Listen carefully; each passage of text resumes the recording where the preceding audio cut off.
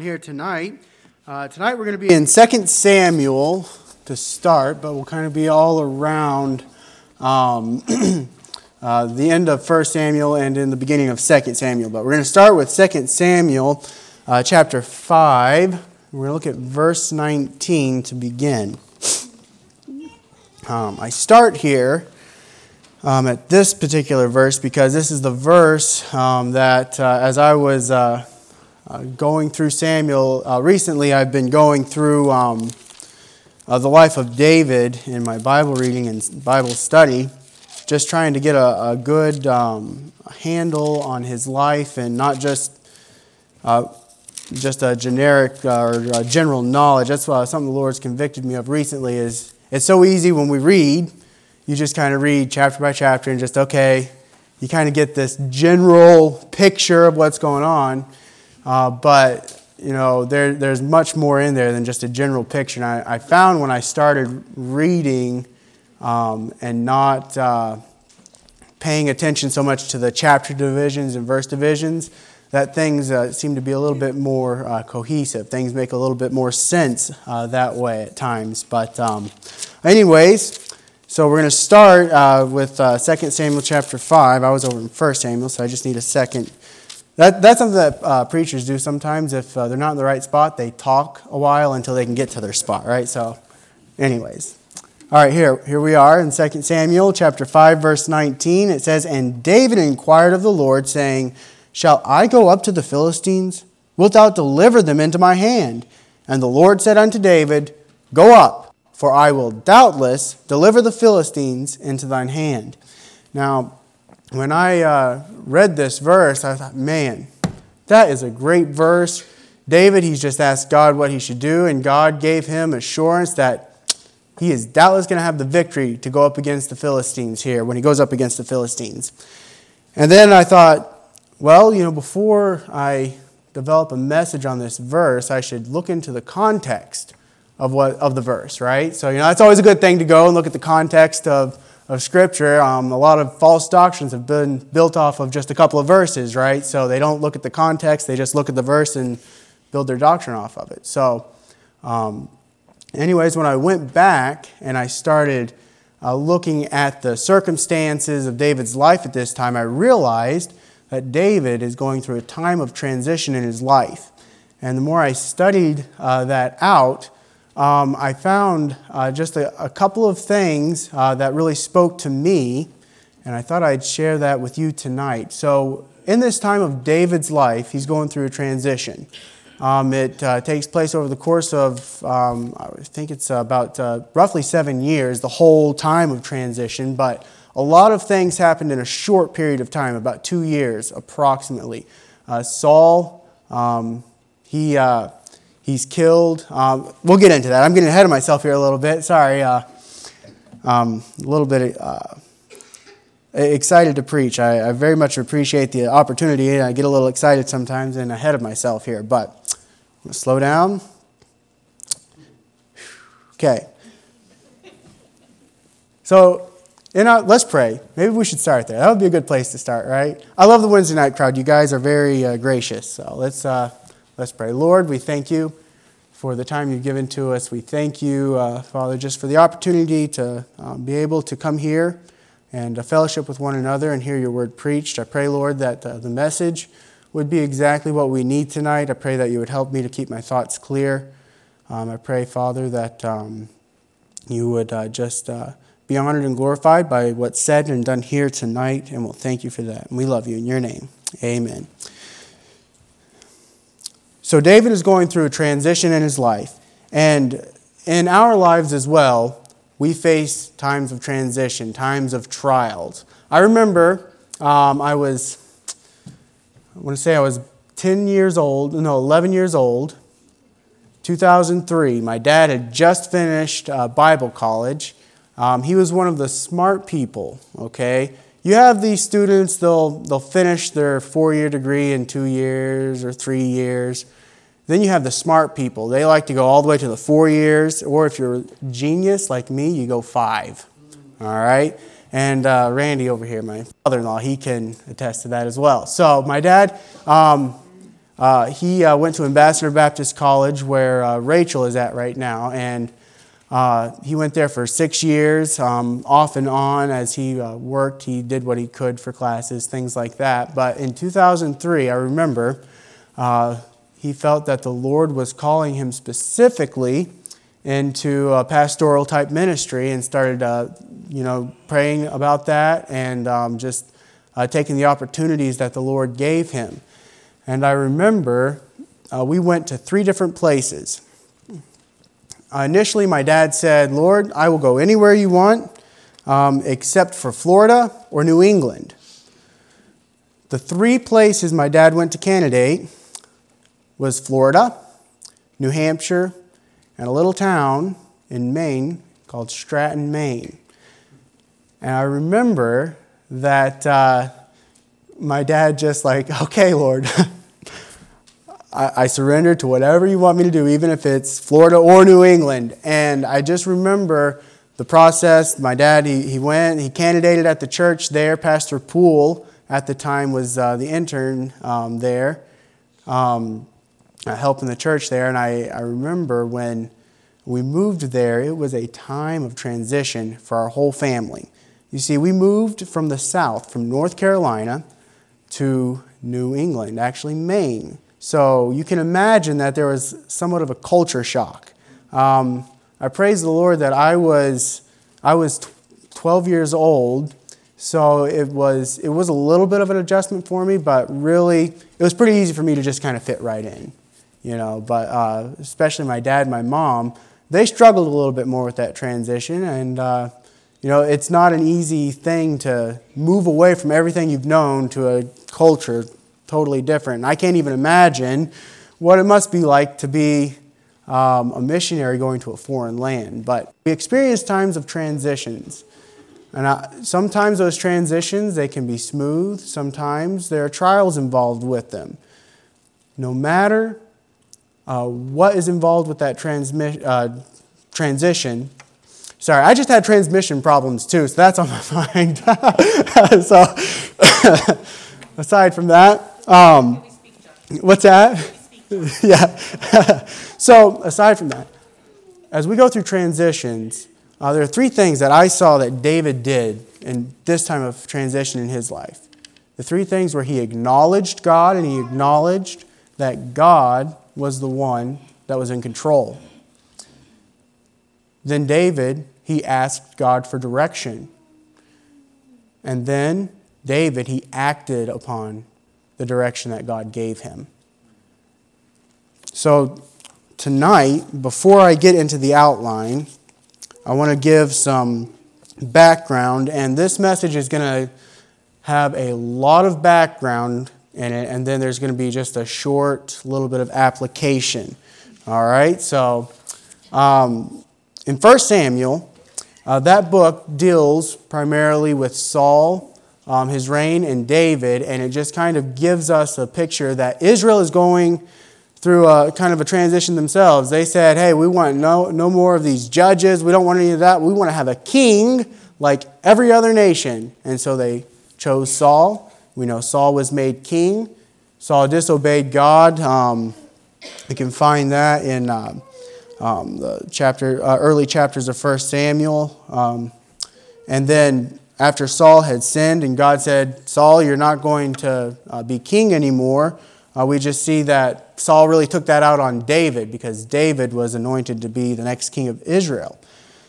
So 1 Samuel, it shows us Israel's desire to be as other nations. Then we come to 2 Samuel. And this book primarily covers the 40-year reign of King David. Now, the first half of the chapter, chapters 1 through 10, it deals a lot with David's victories and triumphs. Then the second half of 2 Samuel deals with David's failure with Bathsheba, and then the consequences of that sin that followed. So we are going to be right at the end of 1 Samuel, going into 2 Samuel, in that little transition. So first, let's look at Saul's death, and David also at this same time recovering some things that were taken from him by the Amalekites. Let's look over at 1 Samuel chapter 29. Look over to 1 Samuel chapter 29. In verse 1, it says, "Now the Philistines gathered together all their armies to Aphek, and the Israelites pitched by a fountain which is in Jezreel. And the lords of the Philistines passed on by hundreds and by thousands.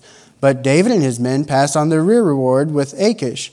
Then said the princes of the Philistines, What do these Hebrews here? And Achish said unto the princes of the Philistines, Is not this David, the servant of Saul, the king of Israel, which hath been with me these days or these years? And I have found no fault in him since he fell unto me unto this day. And the princes of the Philistines were wroth with him. And the princes of the Philistines said unto him, Make this fellow return." And we'll stop there. So the Philistines have come to battle Israel.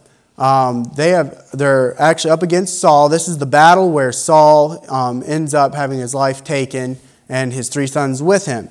The Bible doesn't say this, but just based on some of David's some of the things that David did in earlier chapters of 1 Samuel, I believe David was going to be there really to turn on the Philistines and help Israel out in this battle. That's my opinion. The Bible doesn't say that.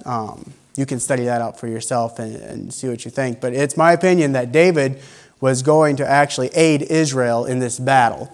But God had other plans for him.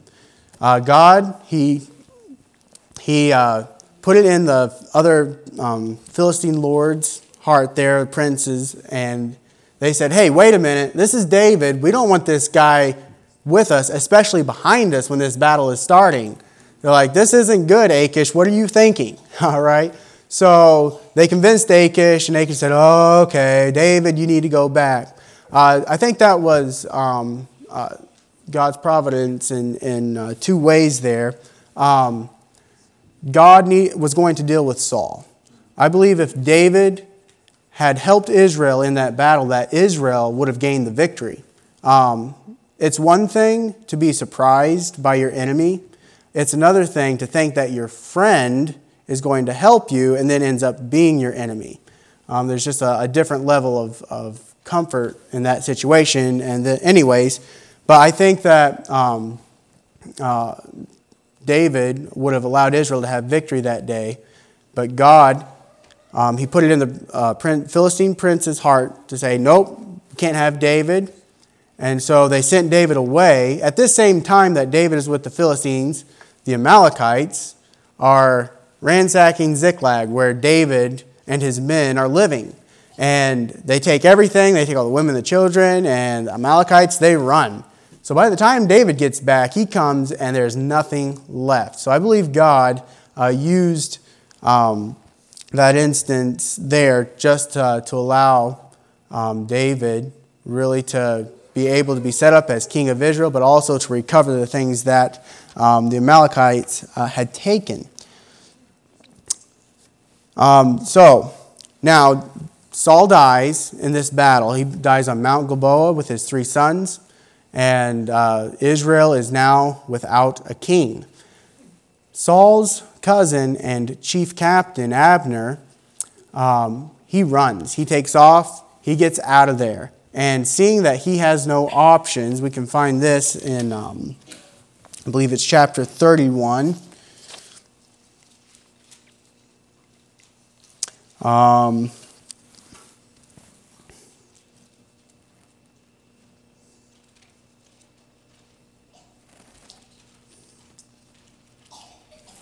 No, I'm wrong. It's over in chapter 2. Chapter 2, verse 8. So Abner, look at verse 8 of chapter 2 of 2 Samuel. "But Abner, the son of Ner, captain of Saul's host, took Ishbosheth, the son of Saul, and brought him over to Mahanaim."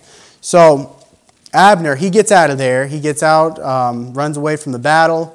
And once he has found safety, he starts thinking about his options. David already has a chief captain in Joab. So Abner's thinking, this isn't going to work out very well for me. I need to figure something out. So he goes to Saul's fourth son, Ishbosheth, and he sets him up as king. Now Ishbosheth was not the rightful heir to the throne. Jonathan's son Mephibosheth was. However, Abner went to Ishbosheth and says, all right, you're going to be king. And Ishbosheth is like, well, okay. I see Ishbosheth as a very weak man, a weak king. He wasn't at the battle. The Bible doesn't tell us why, but Saul and 3 of his sons were there, but Ishbosheth was off doing who knows what. Abner sets him up as king, and we see later on that Ishbosheth is just a very weak man and really had no power, and it was Abner who was behind that. So Abner, he is really setting Ishbosheth up to be the king over all of Israel. Now at this time, David, he realized what just happened. He said, okay, God has anointed me king over Israel. So Saul is dead. Is this my time? We see that David, he inquires of the Lord. And he says, in chapter, I had this written down, but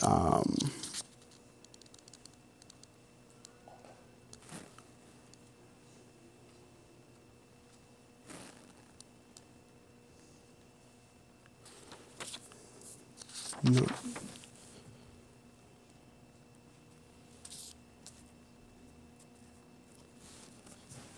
I think it's chapter 2. I'm sorry, I missed something in my notes. I think I got my pages mixed up when I cut them out earlier, so just give me a second here.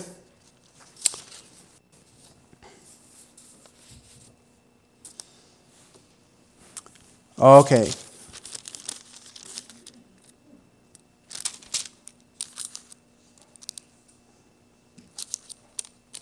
One, two. Okay, yep, chapter 2, look down at verse 3.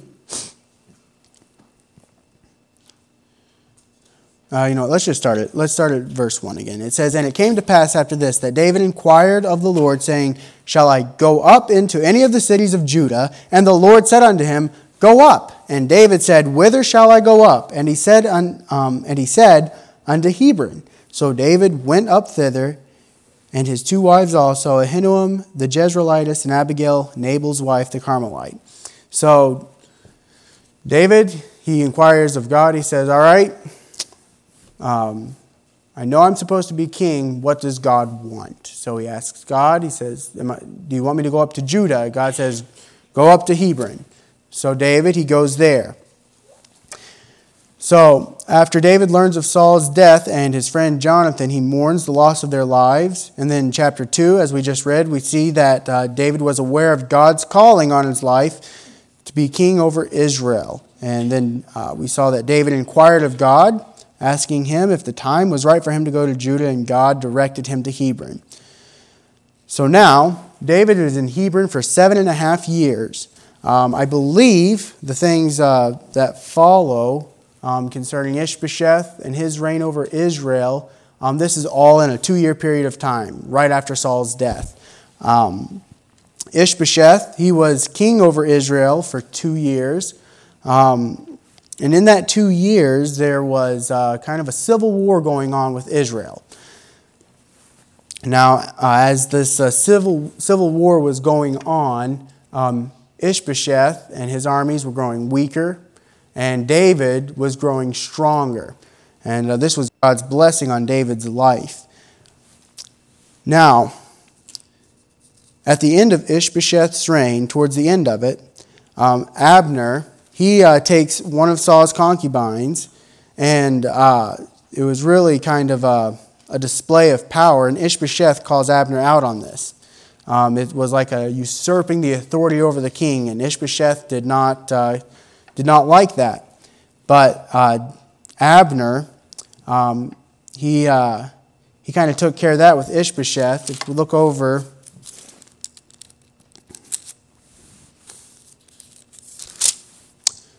chapter 3, And we look at verse 7. It says, "And Saul had a concubine whose name was Rizpah, the daughter of however you want to say that. And Ishbosheth said to Abner, Wherefore hast thou gone in unto my father's concubine? Then was Abner very wroth for the words of Ishbosheth, and said, Am I a dog's head, which against Judah do show kindness this day unto the house of Saul thy father, to his brethren, and to his friends, and have not delivered thee into the hand of David, that thou chargest me today with a fault concerning this woman? So do God to Abner, and more also, except as the Lord hath sworn to David, even so I do to him." And it continues on there, but basically Ishbosheth, he calls out Abner, and Abner says, "Wait a minute, look at what I've done for you. You have no right to be telling me this." And so this made Ishbosheth very fearful. This also set Abner off, and so he said, you know what, forget this. I am going to David, and I'm going to negotiate with him and see what I can get out of him. So Abner, he goes to David and starts negotiations with him. Abner goes to the leaders or the elders of Israel. And so this time now is, okay, David is getting ready to be king over Israel. Things are starting to be set in motion. Well, Joab, during the time of civil war, Joab and Abner were fighting. Their armies were fighting against each other. And in the heat of at the end of the battle, when things were going poorly for Abner, Asahel, Joab's brother, started pursuing Abner. And a couple times Abner said, "Stop! You need to stop following me. Don't do it anymore." And Asahel wouldn't, so Abner killed him. Well, Joab never let this go. He let this just really a root of bitterness really just grow in him, and he was going to have his revenge on Abner. So, as Abner is now negotiating with David, Joab calls for a private meeting with Abner in which he murders Abner, as I've said, in revenge for Abner killing Joab's brother Asahel. Now, when Ishbosheth learned of Abner's death, he becomes fearful, and soon after, two of Ishbosheth's captains decided it would be to their benefit to take Ishbosheth's life and bring David, the head of Ishbosheth. And we see that in chapter 4, verses 5 through 8. We won't turn there for sake of time. So Abner is dead and Ishbosheth is dead. I always thought it was kind of funny. We have these two guys that go and they kill Ishbosheth, right? And then they take his head, put it in a sack, and then they go to David. They're thinking, man, we're going to get rewarded for this. Now there's nothing in David's way, and he's going to be king, and we're going to be, some important people there in his kingdom. And I picture these guys like, you think back in Bible times, it seems like, people were getting their heads lobbed off, things like that. I just picture these two guys running to David, and they've got this sack. They reach a watering hole, and they're taking a break. And the guy standing next to him says, "Oh, hey, how's it going?" "Oh, these guys are, man, we've been running all night." And the other guy goes, "Hey, what you got in your sack?" "Oh, just a head. What do you got in yours?" It's kind of like, you don't ask what people have in their bags and things like that in that day and age, right? So,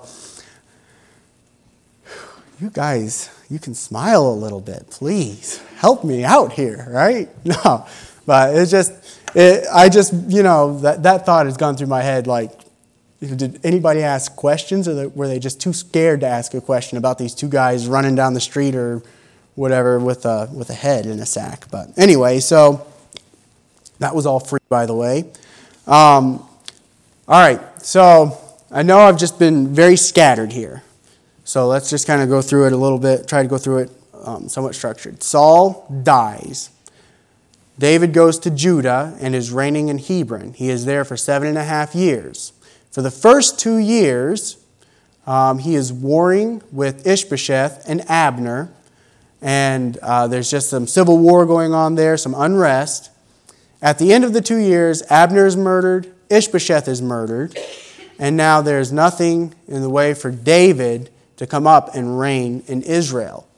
So, trying to put the timeline together, this is nothing to go by. Just from what I've studied, the best I can tell, there's going to be some time, roughly 5.5 years here now, where David is still in Hebron. The best I can tell. If someone knows better than that, then you can come to me after the service. I'm more than happy to gain your knowledge there. But best I can tell, there's 5.5 years where David is still in Hebron. And at the end of that I believe is when the elders of Israel finally say, okay, it's time. We need a king. Let's go to David. So the elders of Israel go to David and they say, all right, will you be our king? David says, yep. He goes up to Jerusalem, sets up his kingdom there. Now, shortly after this, we're coming closer to the text where we began. The Philistines, they get wind of this. Okay, so let's just go over to chapter 5. Chapter 5 of 2 Samuel. And we'll look at verse 17. The Bible says, but when the Philistines heard that they had anointed David king over Israel, all the Philistines came up to seek David, and David heard of it and went down to the hold. The Philistines also came and spread themselves in the valley of Rephaim. So here, I think the Philistines, they see, this is a moment when Israel is weak. They're going through a time of transition. David really isn't set up well yet, so this is our time to strike. We're going to take Israel. We're going to take that land back.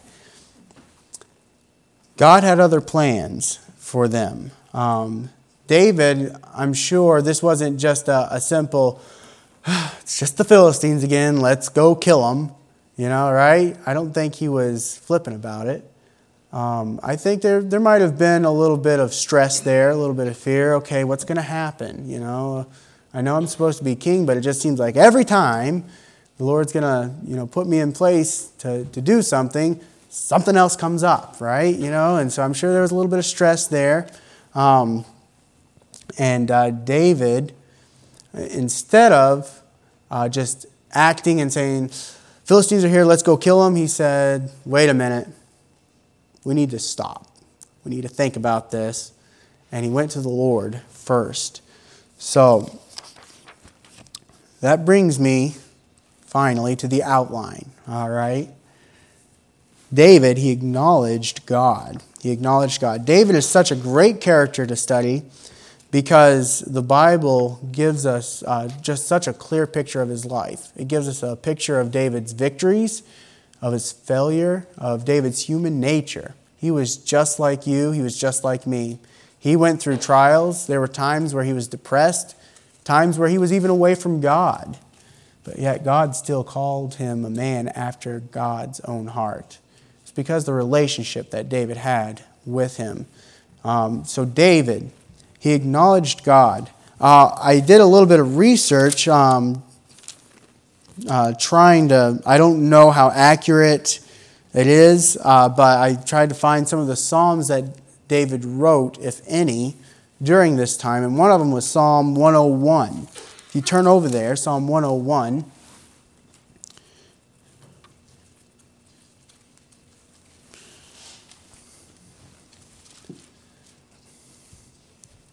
The Bible says, I will sing of mercy and judgment. Unto thee, O Lord, will I sing. I will behave myself wisely in a perfect way. O when wilt thou come unto me? I will walk within mine house with a perfect heart. I will set no wicked thing before mine eyes. I hate the work of them that turn aside. It shall not cleave to me. A froward heart shall depart from me. I will not know a wicked person. Whoso privily slandereth his neighbor, him will I cut off. Him that hath an high look and a proud heart will not I suffer. Mine eye shall be upon the fearful of the land, that they may dwell with me. He that walketh in a perfect way, he shall serve me. He that worketh deceit shall not dwell within my house. He that telleth lies shall not tarry in my sight. I will destroy all the wicked of the land, that I may cut off all wicked doers from the city of the Lord. But David here in the first couple of verses, he says, I will sing mercy and judgment unto thee, O Lord, will I sing. He was acknowledging God in that. And then also Psalm 18, if you would turn over there, Psalm 18, and look at verse 32 and verse 33, the Bible says, It is God that girdeth me with strength, and maketh my way perfect. He maketh my feet like hinds' feet, and setteth me upon my high places. David, he acknowledged God. He was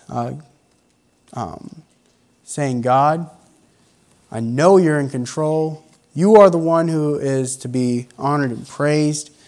And as David was going through these transitions in his life, he recognized that God was working on his behalf to fulfill the promises that David would one day be king.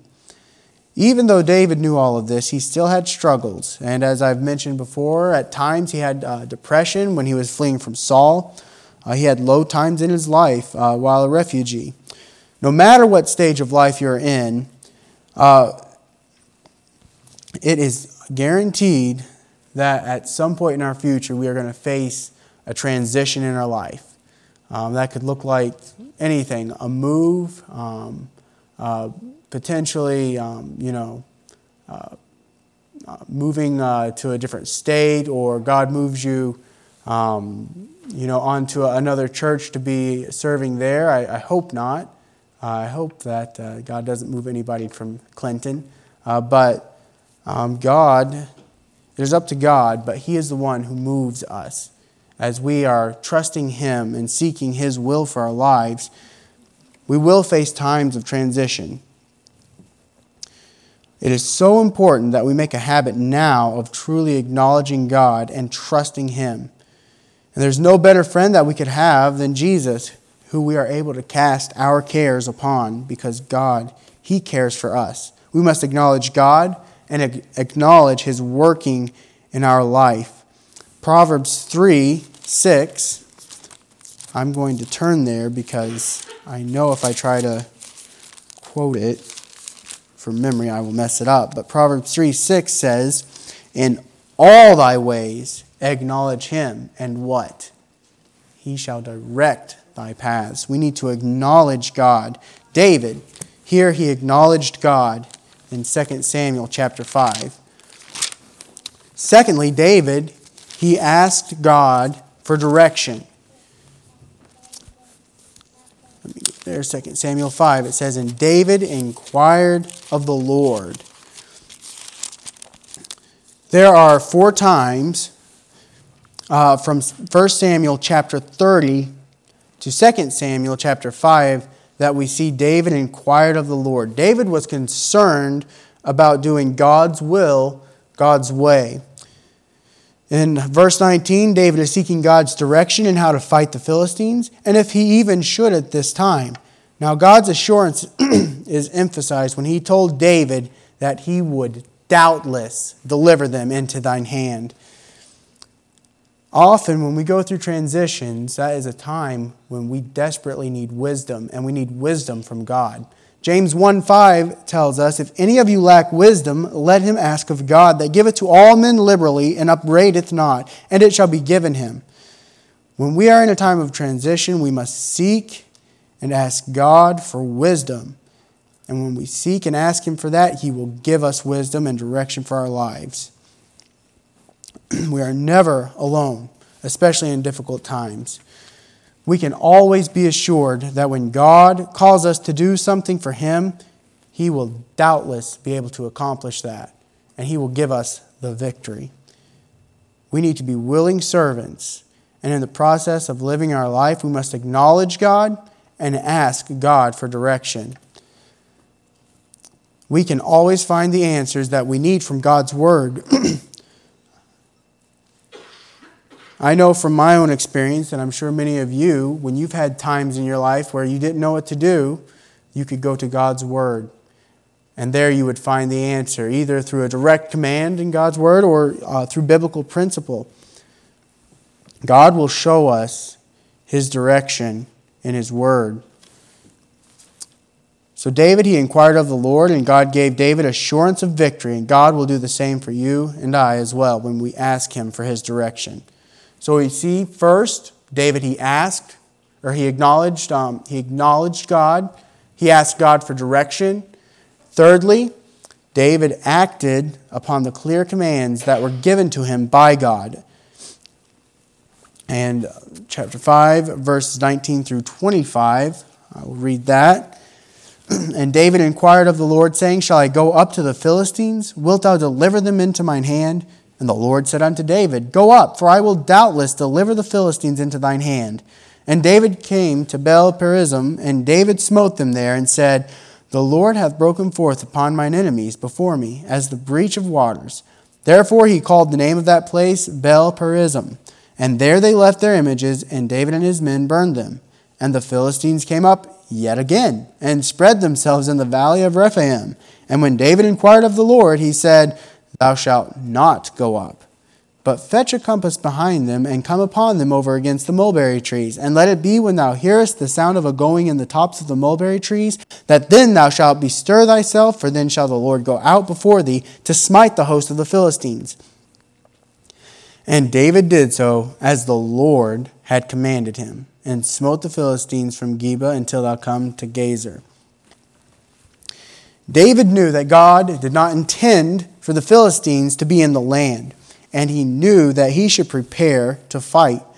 When David inquired of God, God gave him clear direction in what he must do. He said, Go up, with the assurance of God's clear direction.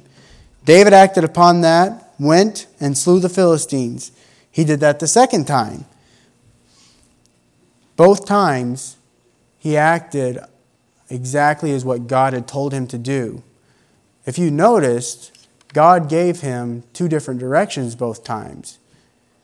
Once, God said, Go up. The second time, God said, Wait. Don't go up. Go from behind. It is important that we don't, when we're faced with transitions or trials, that we don't just, run right into it and be like, I got to fix it. Okay, how can I do it? We need to stop and think about what we're doing, and we need to acknowledge God, ask God for direction, and then when God gives us direction, then we must act upon that. In knowing God's will for our life and God's direction, especially when we're going through a transition or a trial, we must look for clear direction from God's Word. I won't go there, but Psalm 27, 8 through 14 gives us some things there. Many times God's will involves waiting. Joshua 1:8, God's will is found in His Word. We know we can have success if we follow God's Word. We can know God's will through direct commands in the Bible, through principles for decision making that are found in the Bible, and there should be no other indicators that would contradict or disagree with God's Word. That one's pretty clear. If you want to do something and you say, should I or should I not? But there's something in God's Word that says, nope, that's not the right thing. For instance, let's throw an extreme one out there, okay? Let's say I'm driving by a car lot. I see a really nice car that I really want. I know it is not God's will for me to have that car, because if I was going to have that car, I'd have to steal it. All right? I know that's not God's will for me. Okay? That's the only way I could obtain that car is to steal it. I would never be able to afford that, right? So that's just an extreme example, but God's Word is what we need to ultimately go to in decision making. If anything that you want to do, you say, I think I'm going to do this, but it's not in it contradicts God's Word, then you know that's not the right thing. Psalm 119, 9 through 11.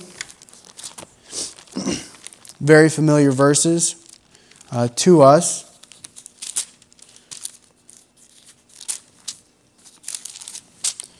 Wherewithal shall a young man cleanse his way, is by taking heed thereto according to thy word. With my whole heart have I sought thee. O let me not wander from thy commandments. Thy word have I hid in mine heart, that I might not sin against thee. We must be in God's word to know his will for our lives, and we must take action when he reveals his will to us. I know I've given you a shotgun here of information, maybe even a little bit discombobulated. It was discombobulated at times, right? But we see that as David was going through a great transition in his life, that he was trusting God. David, in this transition, he went through many trials in the process, but he succeeded because he acknowledged God in his life. He asked God for direction, and he acted upon God's clear commands. No matter where you are at in your life, if you will take these simple truths and apply them to your life, then you will gain the victory, just as God gave David the victory. Tonight, I hope that this is a help to you and that you will choose to acknowledge God, ask him for direction, and then act upon what he gives to you.